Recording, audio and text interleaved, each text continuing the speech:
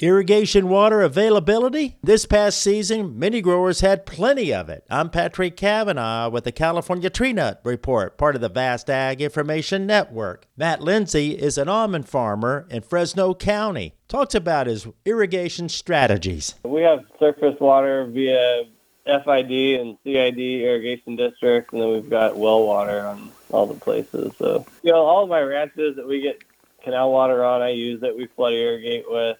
Even flood irrigate. Interesting. It's good, cheap water, and, it takes a little bit more work as far as cultural practices go to, keep your middles clean and stuff throughout the year with using canal water, but it's way beneficial as far as I'm concerned to use that ditch water when it's available. And we asked Lindsay about that flood irrigation. Oh, yeah, we flood. Yeah, whenever there's water available, we're flooding. And he does have drip and micros on his orchard that he can use when he doesn't have that surface water. Almonds, they like water, and, we're on sandy soils around here, and we can flood irrigate and things dry out fairly quickly. And, it's a good way to grow an almond tree. He said that sandy ground poses an issue during harvest. Guys that are in our area that maybe only run dual line drip or something, when it comes time to harvest, their centers are a lot looser, and it just makes it hard to do a good job harvesting on. With the Ag Information Network, I'm Patrick Cavanaugh.